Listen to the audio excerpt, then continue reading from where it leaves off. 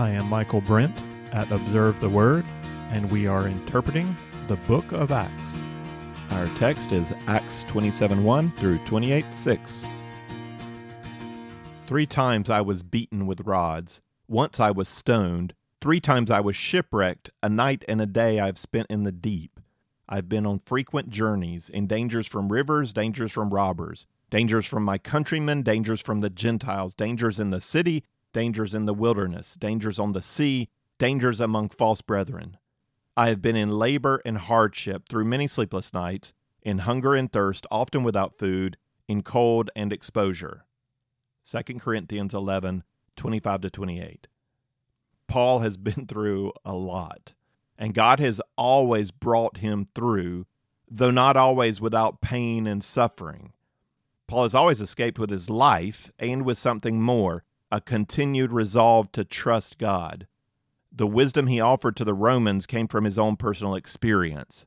We exult in our tribulations, knowing that tribulation brings about perseverance, and perseverance, proven character, and proven character, hope. And hope does not disappoint, because the love of God has been poured out within our hearts through the Holy Spirit who was given to us. Suffering has not driven Paul away from God.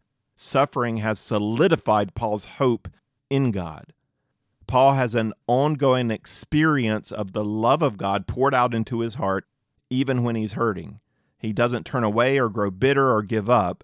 He is convinced that God is good, that God is sovereign, and that God loves him. That does not mean God will keep him from danger or pain. That does mean God has a plan, and God will bring him through to glory. That's a point I remember my sister-in-law made years ago on one of our family beach trips. She had completed chemotherapy treatment for the early stages of cancer. Thinking of how awful that must have been, I remember how calmly she spoke of God's sovereignty. He is in control, and He is good, and He loves me. That's not being naive. That is fundamental truth. That is building your life on the rock that is God. That truth had worked its way from her head into her heart and soul through tribulation and perseverance to produce in her the reality of proven character and hope. Paul makes that connection between God's love and sovereignty in Romans 8:28-29, and we know that God causes all things to work together for good to those who love God, to those who are called according to His purpose. For those whom He foreknew, He also predestined to become conformed to the image of His Son, so that He would be the firstborn among many brethren. Yeah, that's one of the major things that life is all about. Life's struggles, life's pains, the things that make no sense. If we are in a relationship with God where He has loved us and we have loved Him, that means He has called us and He has this plan. And the plan here is that we be conformed to the image of His Son, that we become who we are truly created to be, that we become a true Adam, a true Eve, that we reflect God. It's not going to be complete till heaven, and God will take us through all the ups and downs, the valleys of death, to get us there. He will bring us to glory. We've come to the final movement of Acts Part 6. The sovereignty of God is on display in this final act of Acts, His sovereignty over all the events in Paul's life, and His sovereignty over the growth of the church. I'll address this final movement in 2 lessons. In this lesson, Paul has yet another danger to avoid before Luke concludes the story. While highlighting the sovereignty of God, the story of shipwreck in Acts 27 also provides a wonderful literary climax to the book of Acts. Is Paul going to take the gospel to Rome, center of the Western world, or will he die trying? Acts Part 6 began in chapter 19, verse 21, with this declaration from Paul: "After I have been to Jerusalem, I must also see Rome." Paul then escaped a mob in Ephesus, traveled to Jerusalem in spite of all the voices telling him dangers there. He escaped another mob in the temple, escaped an ambush, escaped another ambush, and now finally makes it onto a ship for a leisurely cruise to Rome. No, not a leisurely cruise to Rome. It could have been, but it wasn't. This is not the falling action of the story just bringing us to the end. This is the climax. Does Paul make it to Rome or not? We thought he would, but then dark clouds gather on the horizon. This chapter really deserves to be read with all the dramatic pauses and intonation of a good story. The next time a big storm comes up wherever you are, try standing out on a balcony and reading through Acts 27. It's really a great story. What I want to do now is read through the story at a slow pace with interruptions for interpretive commentary. Starting in chapter 27 with verse 1. When it was decided that we would sail for Italy, they proceeded to deliver Paul and some other prisoners to a centurion of the Augustan cohort named Julius. And embarking in an Adramyttian ship which was about to sail to the regions along the coast of Asia, we put out to sea accompanied by Aristarchus, a Macedonian of Thessalonica. The next day we put in at Sidon, and Julius treated Paul with consideration and allowed him to go to his friends and receive care. So if you have a map of the Mediterranean in your head, the ship carrying Paul is not headed out to sea directly west to Rome, but is heading north up the coast and will then curve around to the west, following Asia Minor's coastline. This is a safer route. Also, the ship is Adramyttian, a city up and around the coast of Asia Minor close to Troas. They'll have to switch ships at some point to catch one going to Italy. You can get some indication of how long this trip is going to be by noting on your map the short distance between Caesarea, where they just left, and Sidon, their first stop, which took a day to accomplish. This is going to be a trip of weeks or months, depending on the wind and on whether or not they can beat the onset of winter weather. Paul is not alone on this trip. The "we" indicates that Luke is on board with him. So is Aristarchus, a believer from Thessalonica, who joined Paul as a traveling companion on his third missionary journey. In fact, Aristarchus was one of the two men dragged into the theater of Ephesus during the riot there. Later in his letter to the Colossians, Paul will refer to Aristarchus as his fellow prisoner, indicating that at some point in the future, Aristarchus will be imprisoned for his faith. So like Paul, he will say he escaped a mob, he escaped a shipwreck, and he was imprisoned for his belief in Jesus. Not only was Paul allowed to have traveling companions accompanying him on board, but the centurion also allowed him to disembark at Sidon and receive care from believers in that city. This continues the kind of low-level security Paul was under when he was in Caesarea. From there we put out to sea and sailed under the shelter of Cyprus because the winds were contrary. When we had sailed through the sea along the coast of Cilicia and Pamphylia, we landed at Myra in Lycia. There the centurion found an Alexandrian ship sailing for Italy, and he put us aboard it. When we had sailed slowly for a good many days, and with difficulty had arrived off Cnidus, since the wind did not permit us to go farther, we sailed under the shelter of Crete off Salmone. And with difficulty sailing past it, we came to a place called Fair Havens, near which was the city of Lasea. Luke's style of writing, as we've seen, is historical. He regularly gives us names and details that ground his narrative in real human experience of the first century. He's done this well throughout Acts, and he really steps up his game in this chapter, especially with all the sailing details. He speaks about the problems and decisions of the voyage with the familiarity an author might use today in talking about a car trip across Europe or air travel.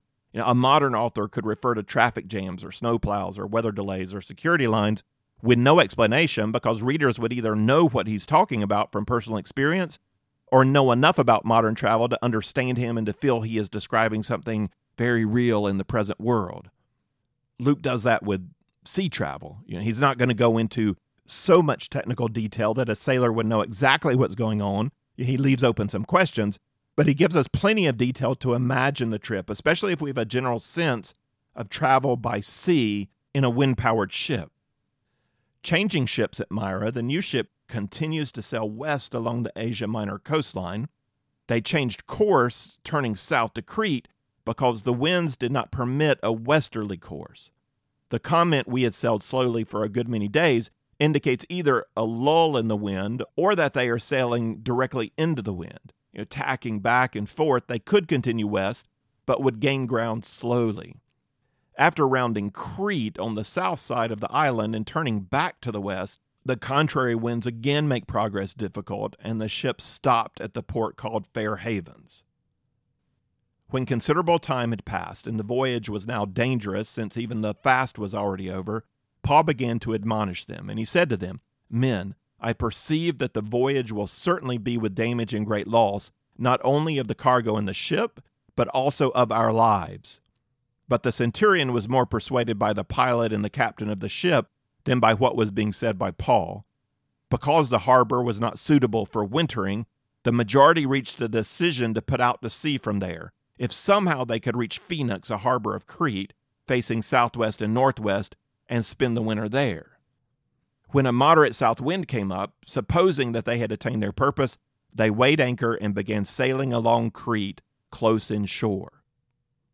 Winter was a dangerous season to travel the Mediterranean. Ships just didn't sail. Captains had to judge in the autumn when to stop and find a place to winter in. The fast referred to in verse 9 would be the Day of Atonement. The reference might help establish the year of this journey. In 59 AD, the Day of Atonement fell on October 5th. Because the Jewish calendar was a lunar calendar, the Day of Atonement didn't occur in the same day of the year on our calendar.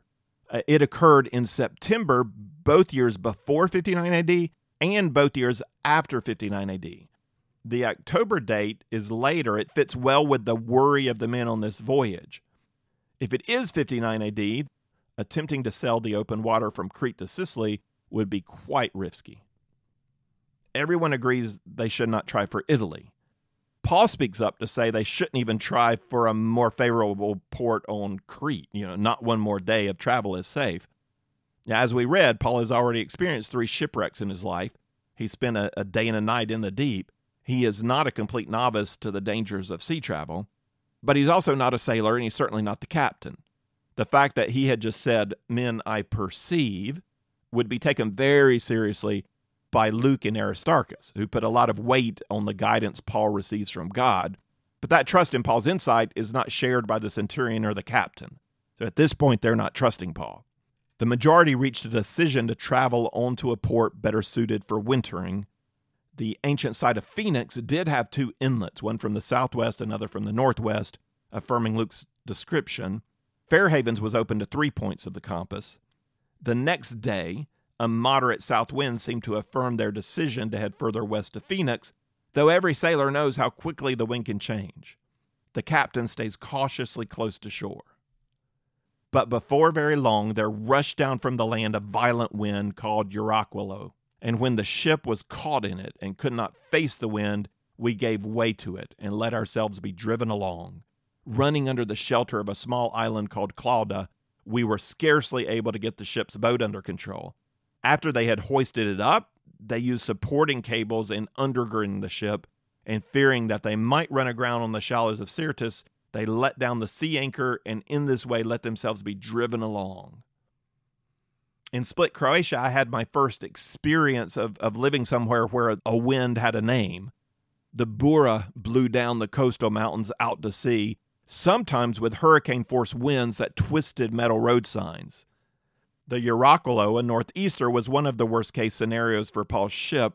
The powerful gale blowing down from the mountains of Crete forced the ship out to sea.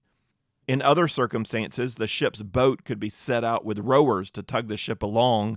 In the face of Euraquilo, the sailors barely rescued the boat, pulling it out of the water. Luke mentions that they were going by a small island, and that gave them just enough of a buffer to be able to accomplish that, to get the ship's boat safely aboard. The wind and waves pressured the ship so much that the wooden planks expanded, leaving gaps for water to pour into the hull, and that's why cables were wrapped around the ship to keep the planks together. A sea anchor was set out to create drag on the ship and slow its headlong plunge into waves as she was given up to the driving wind. The hope now was just to stay alive and intact until the wind blew itself out. The next day, as we were being violently storm-tossed, they began to jettison the cargo, and on the 3rd day they threw the ship's tackle overboard with their own hands. Since neither sun nor stars appeared for many days, and no small storm was assailing us, from then on, all our hope of being saved was gradually abandoned. You notice the understatement there. No small storm was assailing us. This wasn't just a momentary wind blowing off of Crete. That's what drove them out to sea. But this is a major storm that they're in. It did not abate the next day. It did not abate after 3 days. So further precaution was taken to lighten the ship so that it might ride higher in water and pass over underwater dangers, such as the sand shoals off the coast of North Africa. If the wind keeps like this, it could blow them all the way to that continent. Some of the cargo and the ship's tackle was thrown overboard. And ships carried extra sails, an extra mast beam, and other equipment needed for repairs. And so this is a desperate, real emergency situation if they're throwing that kind of tackle overboard. When they had gone a long time without food, then Paul stood up in their midst and said, "Men, you ought to have followed my advice and not to have set sail from Crete and incurred this damage and loss. Yet now I urge you to keep up your courage, for there will be no loss of life among you, but only of the ship. For this very night an angel of the God to whom I belong and whom I serve stood before me, saying, 'Do not be afraid, Paul. You must stand before Caesar. And behold, God has granted you all those who are sailing with you. Therefore keep up your courage, men, for I believe God that it will turn out exactly as I have been told, but we must run aground on a certain island.'" Everyone has gone days without eating. Much of the food may have been washed overboard or spoiled by seawater. The continued strain to keep the ship afloat may have allowed little time day or night to eat. The storm would make preparing food difficult. Whatever the combination of reasons, the men are not eating. Paul speaks into this desperate situation, though the last thing anyone really wants to hear is, "I told you so. I told you not to set sail." Still, Paul says it, so his listeners might take heart to his message for them now. They might trust him now. The message has to do with God's plan for Paul. These words are the whole reason this story of storm and shipwreck has been included in this theological narrative of Acts. Luke included it to put an exclamation mark on the truth that God has a sovereign plan of salvation for all peoples. That plan does include the person of Paul, but this is greater than the person of Paul. God has decided that his gospel message will go to Rome, and he's decided it's going to go to Rome through this messenger. And so the gospel is going to go to Rome through this messenger. Sailors know what it is to be dependent on forces beyond their control. God does not know what that is like. God is not dependent on other forces. God is always in control. Paul will stand before Caesar because God wills it. This is a foundational theme of Acts. God's sovereignty has run throughout. Remember the words in Peter's Pentecost sermon. "Men of Israel, listen to these words. Jesus the Nazarene, a man attested to you by God with miracles and wonders and signs, which God performed through him in your midst, just as you yourselves know. This man, delivered over by the predetermined plan and foreknowledge of God, you nailed to a cross by the hands of godless men and put him to death. But God raised him up again, putting an end to the agony of death, since it was impossible for him to be held in its power." And again in 4:27-28, this is the conviction of the believing church as they are gathered to pray. "For truly in the city there were gathered together against your holy servant Jesus, whom you anointed, both Herod and Pontius Pilate, along with the Gentiles and the peoples of Israel, to do whatever your hand and your purpose predestined to occur." Whatever the source of this storm, whether purely natural or whether also demonic, the storm does not happen if God does not permit the storm to happen. It's not only God's will that Paul be saved from the storm, it is God's will that Paul be in the storm. That's true of every storm we encounter in life. Whether the crisis we face is purely natural, the result of actions by others, the consequence of our own choices, whatever the source, human or demonic, the crisis does not happen if God does not allow it to happen. God has a multitude of reasons for allowing crises to happen. There may be many reasons for this storm. One clear reason for this storm is to identify Paul as God's messenger and so allow Paul to participate in bringing glory to God. These men know this storm is beyond the power of any man to control. As the sailors who threw Jonah into the sea recognized it was Jonah's God with whom they had to deal, so also these men are going to eventually recognize they are not dealing with Paul, but with the God who Paul serves. Again, I think Luke and Aristarchus would receive Paul's word with great encouragement. Since they already trust in Paul's walk with the Lord, they would believe him when he claimed an angel appeared and spoke to him. Luke doesn't report any immediate effect on the others. We don't have reason to believe that they started to trust Paul or they believe him. As far as they know, it wasn't an angel, it was a demon that appeared to Paul. But we can be sure they're going to remember these words later. But when the 14th night came and we were being driven about in the Adriatic Sea, about midnight the sailors began to surmise that they were approaching some land. They took soundings and found it to be 20 fathoms, and a little further on they took another sounding and found it to be 15 fathoms. Fearing that we might run aground somewhere on the rocks, they cast 4 anchors from the stern and wished for daybreak. That last phrase just hit me. And we all know what that's like, going through life, going through a dark night, and just wishing for daybreak, just wishing light would shine into the darkness.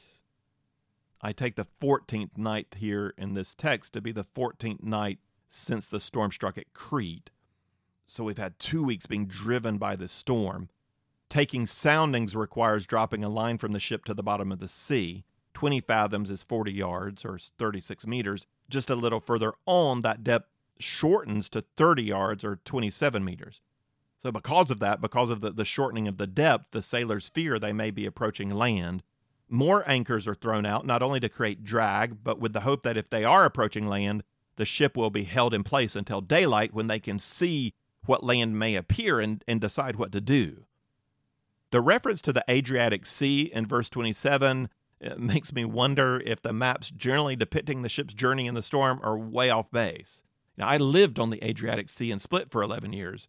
It's the body of water bordered on one side by modern-day Albania, Montenegro, Croatia, a little bit of Bosnia, and Slovenia, and on the other side by Italy. Just imagine the back of the boot of Italy. That's the Adriatic Sea.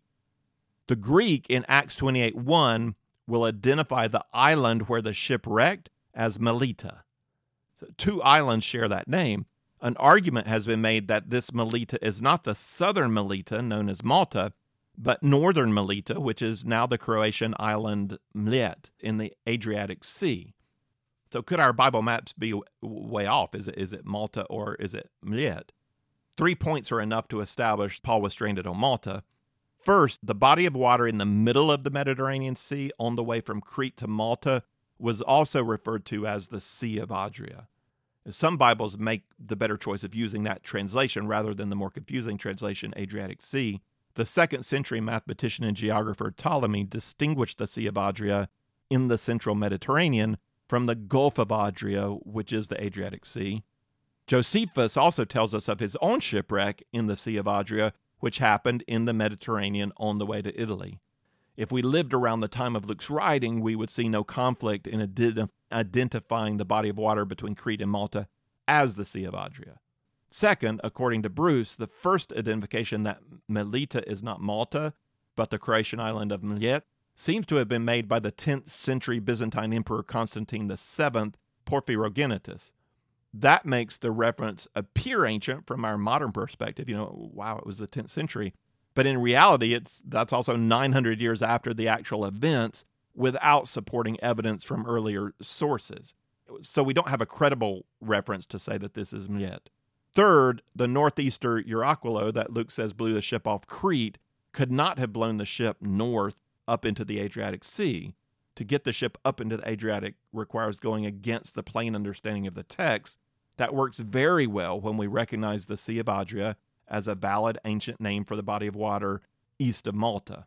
Malta is the body of land the ship approaches as the sailors take their soundings. But as the sailors were trying to escape from the ship and had let down the ship's boat into the sea, on the pretense of intending to lay out anchors from the bow, Paul said to the centurion and to the soldiers, "Unless these men remain in the ship, you yourselves cannot be saved." Then the soldiers cut away the ropes of the ship's boat and let it fall away. Until the day was about to dawn, Paul was encouraging them all to take some food, saying, "Today is the 14th day that you have been constantly watching and going without eating, having taken nothing. Therefore, I encourage you to take some food, for this is for your preservation. For not a hair from the head of any of you will perish." Having said this, he took bread and gave thanks to God in the presence of all, and he broke it and began to eat. All of them were encouraged, and they themselves also took food. All of us in the ship were 276 persons. When they had eaten enough, they began to lighten the ship by throwing out the wheat into the sea. Paul had advised wintering in fair havens. He had also sought to give them courage, telling them an angel told him the ship must run aground, but all would be saved. Now again, Paul gives advice and encouragement, and it's based on that message he got, that everybody is going to be okay. This time it's heated. The soldiers heard Paul, and they looked at the sailors, and they believed they were trying to escape the ship. Paul then repeats his prophecy of rescue. Not a hair from the head of any of you will perish. They take his advice to eat, and they are actually encouraged. The great Christian preacher and leader John Wesley wrote in his diary about a storm that overtook his ship while crossing the Atlantic Ocean. He could not get over this group of Moravian men, women, and children who gathered on the deck to worship and sing hymns during the storm. Wesley, on the other hand, hid in his cabin through the storm. And when it had abated, Wesley asked one of the men how they could all sing so calmly, with the wind and the waves raging around. The man replied, "We're not afraid to die." After arriving in Georgia, Wesley followed up with the Moravians, and eventually, back in England, he came to true faith in Jesus because of this moment, because of their witness, the calmness that he saw in the midst of the storm. I wonder what kind of impact Paul's calm assurance, through 2 weeks of storm, made on the sailors and the soldiers with him. What would they think or feel on this night as Paul lifted up bread, giving thanks to God in the presence of all, as he broke it and began to eat? It's hard as a Christian not to hear a reference to the Lord's Supper in the way Luke wrote that, especially when we consider he's breaking the bread at night, one last supper before either death or rescue. Probably only Luke or Aristarchus could have made that connection to Jesus. But all of them, all 276, would have the opportunity to see a man who truly believed in Jesus, who trusted in the word he had received from God, who believed in the sovereign love of that God. This time, Paul's words did sink in, at least on some level, and the men are encouraged. That encouragement they received from Paul's faith did not lead them to wait and just see what would happen. Let's sit back and let God rescue us. The encouragement led them to keep fighting for life. After eating, they got back to work. Trusting in God doesn't contradict taking the rational steps that are under our own power to make it through a storm. We see now that this was a grain ship delivering food to Rome from a distant province. There's no hope for the ship anymore. There is a renewed hope for life. The men throw the remaining cargo of wheat overboard. When day came, they could not recognize the land, but they did observe a bay with a beach, and they resolved to drive the ship onto it if they could. And casting off the anchors, they left them in the sea, while at the same time they were loosening the ropes of the rudders and hoisting the foresail to the wind. They were heading for the beach. But striking a reef where two seas met, they ran the vessel aground, and the prow struck fast and remained immovable. But the stern began to be broken up by the force of the waves. The soldiers' plan was to kill the prisoners, so that none of them would swim away and escape. But the centurion, wanting to bring Paul safely through, kept them from their intention, and commanded that those who could swim should jump overboard first and get to land, and the rest should follow, some on planks and others on various things from the ship. And so it happened that they all were brought safely to land. One remaining climatic scare occurs within sight of land and safety. In what is now known on Malta as St. Paul's Bay, a smaller island shelters the bay. That smaller island is separated from Malta by a narrow channel, about 100 yards or 90 meters wide. That channel is an example of a place described by Luke as where two seas met. Stuck fast on an unseen barrier of hardened mud, waves began to batter the ship to pieces. Countless sailors and passengers have died through the centuries in just such a situation, run aground offshore with land in sight. It's now every man for himself. Some will live, but only some. And yet, out of this impossible situation, even with the sword-happy soldiers ready to kill the prisoners on board, God's sovereign hand brings every single soul safe to land. From a literary point of view, this is the climax of Acts. Chapter 28 provides falling action that will bring us to resolution. God has brought Paul safely through once again. The travel to Rome will be mostly uneventful from here on out. Well, except for one event.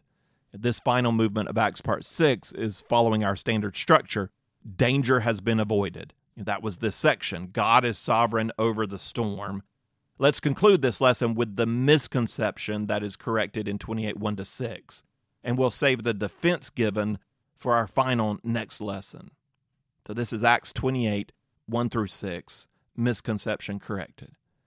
When they had been brought safely through, then we found out that the island was called Malta. The natives showed us extraordinary kindness, for because of the rain that had set in and because of the cold, they kindled a fire and received us all. But when Paul had gathered a bundle of sticks and laid them on the fire, a viper came out because of the heat and fastened itself on his hand. When the natives saw the creature hanging from his hand, they began saying to one another, "Undoubtedly this man is a murderer, and though he has been saved from the sea, justice has not allowed him to live." However, he shook the creature off into the fire and suffered no harm, but they were expecting that he was about to swell up or suddenly fall down dead. But after they had waited a long time and had seen nothing unusual happen to him, they changed their minds and began to say that he was a god. The natives received all the survivors with kindness. Shipwrecks were not an uncommon event. The islanders could see the ship breaking up offshore in the waves. They prepared a fire in advance to warm the wet and weary victims of tragedy. But when Paul is bitten, saved from shipwreck, only to die hours later by snake poison, the islanders jump to the conclusion he is not a victim of natural tragedy. Undoubtedly, this man is a murderer, and though he's been saved from the sea, justice has not allowed him to live. That's a consistent conclusion based on their understanding of how the gods work. The inhabitants had enough experience with this kind of snake to know Paul was a dead man. So when nothing happened, they changed their minds and began to say he was a god. They're not far wrong in the interpretation that the gods are behind this event. It's not the gods, it's God. God has again allowed danger to befall Paul, that through his rescue, he would have credibility in the eyes of the islanders. The misconception of the islanders is not totally corrected. They recognize that Paul is not under the sentence of the gods for crimes he has committed, but they do think he is a god. And we saw on Paul's first missionary journey, correcting that misconception doesn't necessarily lead to a positive outcome. Spoiler alert, in this case, the outcome will be positive. God's sovereign plan requires that Paul stand before Caesar in Rome. And that's where we will be in our last lesson of this series, Interpreting Acts. If you would like the text of this lesson with some reflection questions, or if you'd like to see some overview charts that go along with our study of the book of Acts, then check out our resource page at observetheword.com. You can also find there our previous series on the book of Romans, the Pentateuch, and the Gospel of John.